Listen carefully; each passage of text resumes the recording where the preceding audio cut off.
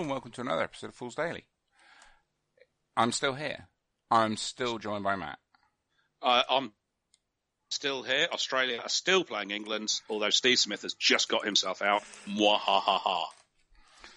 Not as mwahaha as when Dave Warner got out. No, that was like mwahaha, ha ha ha ha ha. Couldn't happen to a nicer bloke. Yeah, absolutely. Sonny Bill. What? Who? Him and Falau could go and be friends together. Oh, yeah, what a despicable man that person is as well. Our ongoing series talking about Games Workshop Big Box Games. Today, we're going to talk about one that hasn't been released, but often gets asked about. Yes. And today, we are going to venture into the ruined city of Mordheim. Indeed. Again, I can see it on myself. Which came first, Necromunda or all right, Mordheim? Without looking out, I'm going to say Necromunda, but I will now look it up because I'm pretty sure Mordheim came out afterwards. Yeah, Mordheim came out in 1999. Okie dokie. Because they certainly share a skeleton, I guess, for want of a better term. That's right. I remember now reading it, just checking that. It reminds me. Because Mordheim is designed by Alessio and Thomas Pirinen. Oh, okay. Who came in... That I did not know. Who came into the studio around that time. So, this will be very confusing to people. There was once a time before the internet. And when Games Workshop, when the internet came around, we all connected to it via little modems that used to make modem-y noises. They used to go and connect, and used to connect very, very slowly. Yes. Even slower Watching than porn Norfolk. Was almost impossible back those days. Yes. Even slower than Norfolk Broadband. I've got fibre in the new place. Can't wait. I've got fibre here. Yeah, but I don't. So, Matt's moving house, by the way. Yes. To a place with central at the end of this week. It's got heating and electric and broadband and stuff. Well, you've got electric where you are now. But yes, that's true. But it's like civilised electric. Oh, you don't have to put coins in it makes the dishwasher go. No, I don't. So, we could just do a whole episode on Matt's domestic situation. Nobody wants to know about that. We do enough comedy episodes as it is. That's true. I've refused to help Matt move. No, you are helping me move. What, by supervising? No, you're going to carry a sofa and a workbench. I've told you that I'm not carrying anything. You are carrying a sofa and a workbench. So that's the only two big things I need help with. See, that's why I asked if you're free on Monday and Tuesday. That's why I kindly offered to drive to IKEA as a sweetener for you helping me carry. What? As the bit that you're dropping on me sofa. Now, after me saying that I'm not going to carry anything. Yes, exactly that. One sofa and my hobby bench. That's all you need to carry.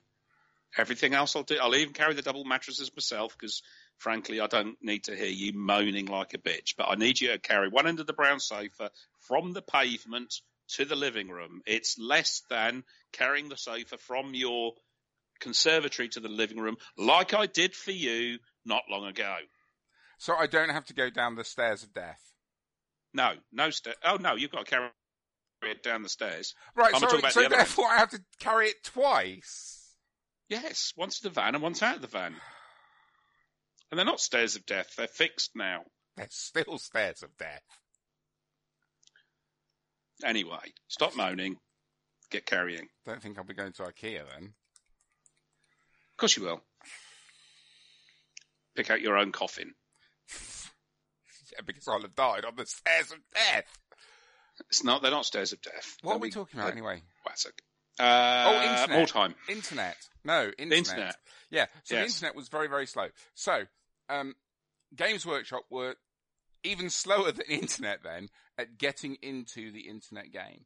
In 95, 96, all there basically was some FAQs that Jervis would answer. And again, if you know your Games Workshop history, this is where the pointless question came from, because if someone would ask a question, if Jervis thought it was a stupid question, he wouldn't even, back in those days, he wouldn't even try and answer it. Nowadays, of course, you would go, oh yes, and placate the ego. Back then, Jervis would just label it as a pointless question. Yeah.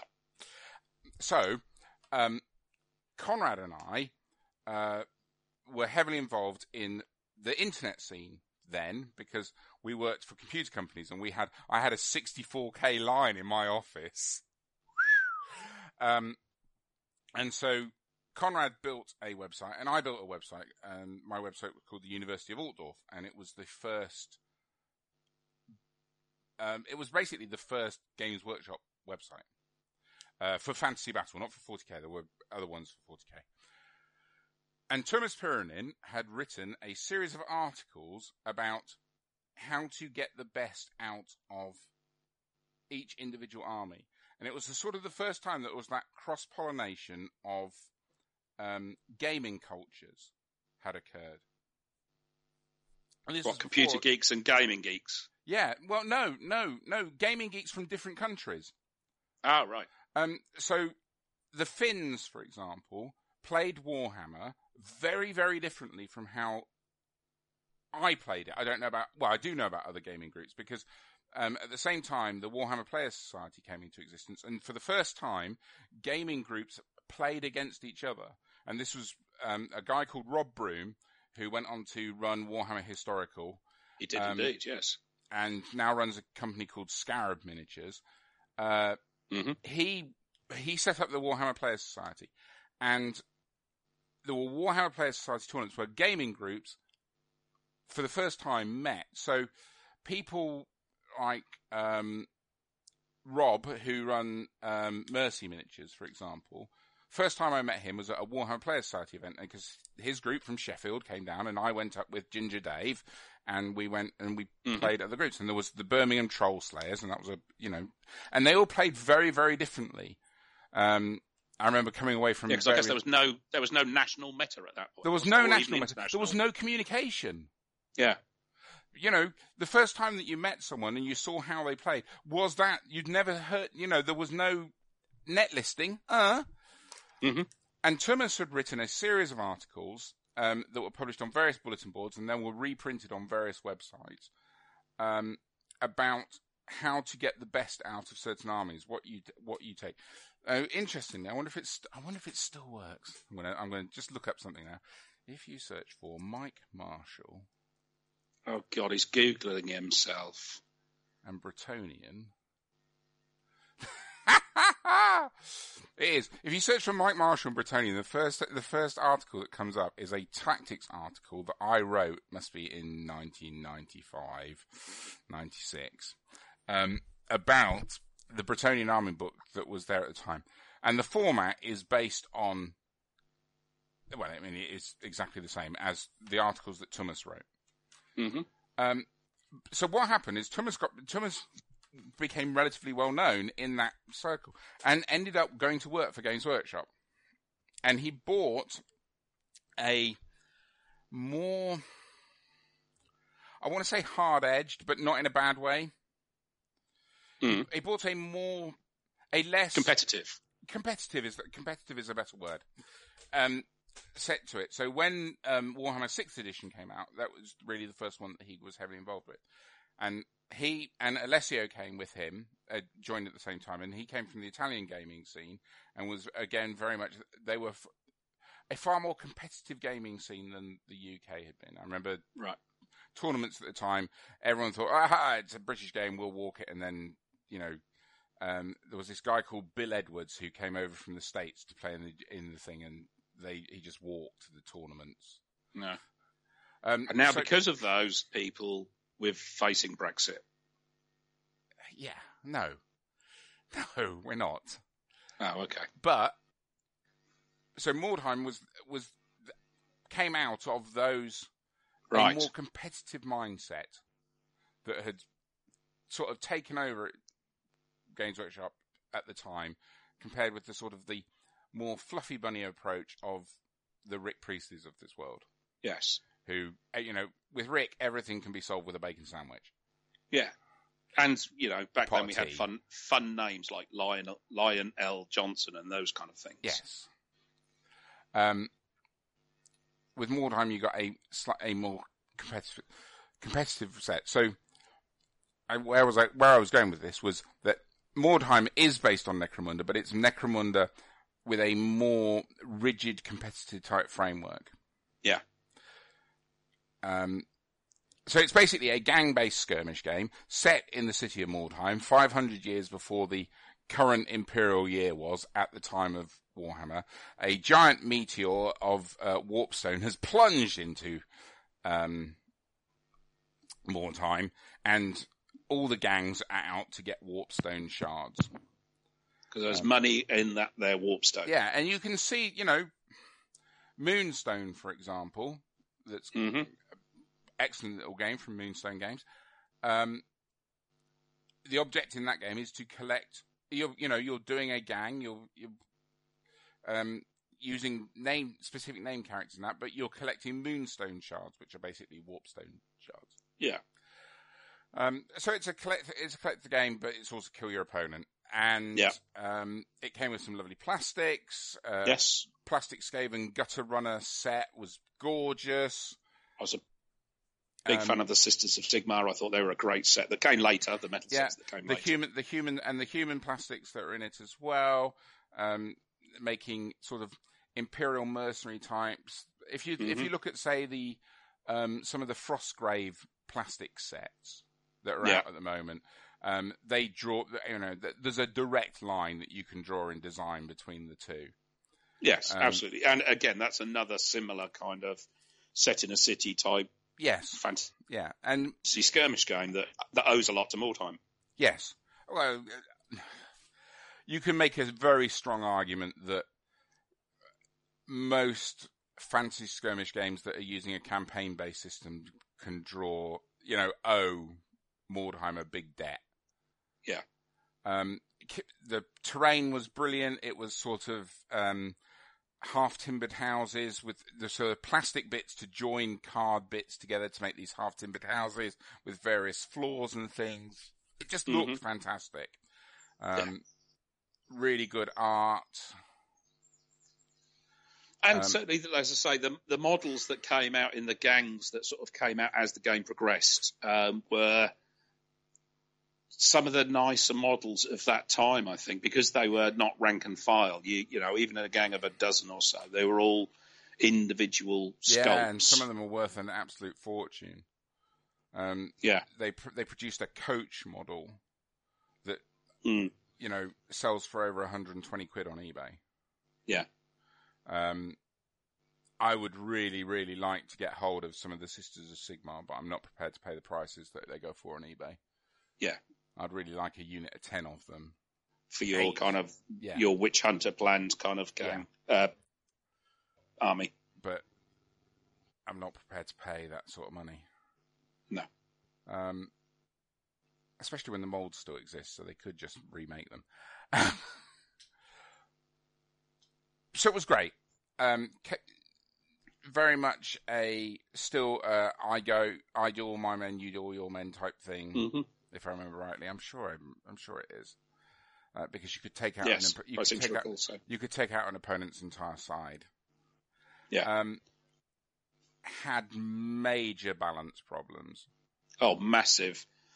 I was going to say, and for me, in the end, suffered the same fate as Necromunda. That the gangs became. They were unbalanced to start with, but then as you progressed the gangs. You had no hope in hell. Even a gang that had played maybe one or two games and your gang was fresh, you had no hope in hell of being able to compete against them. Yeah, Skaven were woefully overpowered. I mean, off the charts overpowered. And certainly for me, that was the end. I mean, I was a massive Skaven player, but I didn't want to play a game where by putting them on the table, people were going, oh, you're playing them. Yeah, the negative play experience that we've spoken about many times before. And so I stopped playing it. And it was 99. I was moving away. Yeah. So it was one of those things. But yeah, it's what I played a couple of games with, but could already see that it was, I wouldn't say inherently broken, but very quickly became something that was more of a chore to play than it should have been. So I just stopped playing it. I've never played the computer game. No, me neither. But it is supposed to be pretty decent. Mm-hmm. It suffered the same specialist game faults that we talked about in earlier episodes, that it went into support and then living rule books, etc. Yeah. And then sort of towards the end of the noughties, all the models disappeared, and I really regret not buying some of them and having them still. Yes, they do make silly money on eBay. You do still occasionally see kind of some of the boxed gangs and stuff going, but for what was probably a 30 quid purchase at the time, it's triple figures now. Which, as you say, considering the molds are still there, is a bit of a shame. Yeah. And we know the molds are still there because for Blood Bowl they still do the cast-on-demand stuff occasionally. Yeah. I wish they would do that. Again, there's still an online scene for it. There's various different settings. Mm-hmm. Apparently, I've not played it, but apparently there's something called Coreheim, which streamlines the rule set and things. Yeah, and from a Warhammer point of view, much like there's been Kill Team and various iterations of the low model count game, there have also been those in Warhammer and subsequently Age of Sigmar with kind of Path to Glory and things like that. And interestingly, we've still got the new Warcry game to come from Games Workshop, which looks... looks like it could, potentially a spiritual successor to Mordheim, but it is kind of small gangs. You could also argue that Shade Spar owes a lot to it. Yeah, I guess so. That idea of the small model count. I suppose Shade Spar is more of a board game than a tabletop game. To me, Shade Spar is a board and card game with models as counters, but certainly Warcry that is coming at some point looks, thematic gangs and stuff like that. So it'd be interesting to see how that one picks up and develops a following, should it develop a following. But the sculpts are lovely. So who knows? Yeah, those Crow guys are great. Yeah. Perhaps there will be some sort of resurgence in a Son of Mordheim. Well, there's definitely, I think, a market for a campaign-based fantasy game. Yeah. Because Frostgrave, it still has a big following, but for us, didn't really scratch that itch. No, but it's about to have a second edition. Yeah, I'm fairly confident it's still not going to scratch that itch. Well, no, it won't.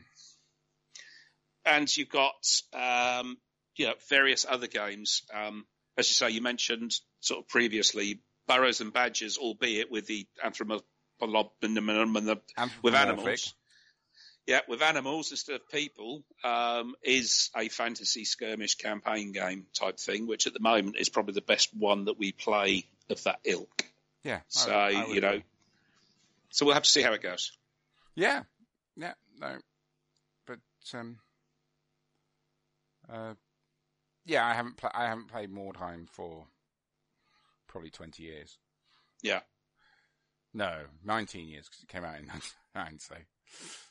And I've probably not played it for a similar length of time. I played it when it first came out for a bit, and it very quickly went into the not really enjoying it pile. Yeah, though my box has been across the Atlantic and back, so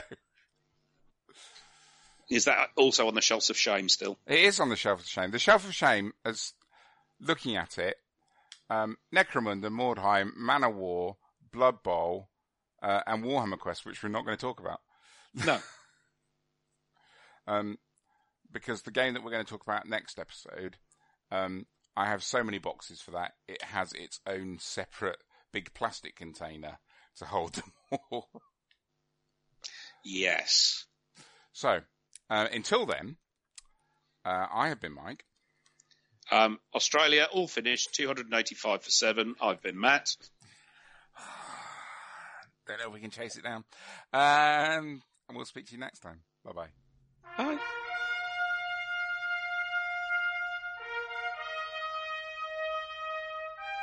You can contact Fools Daily on Twitter. We're at Fools_Daily, or via email, foolsdaily@outlook.com.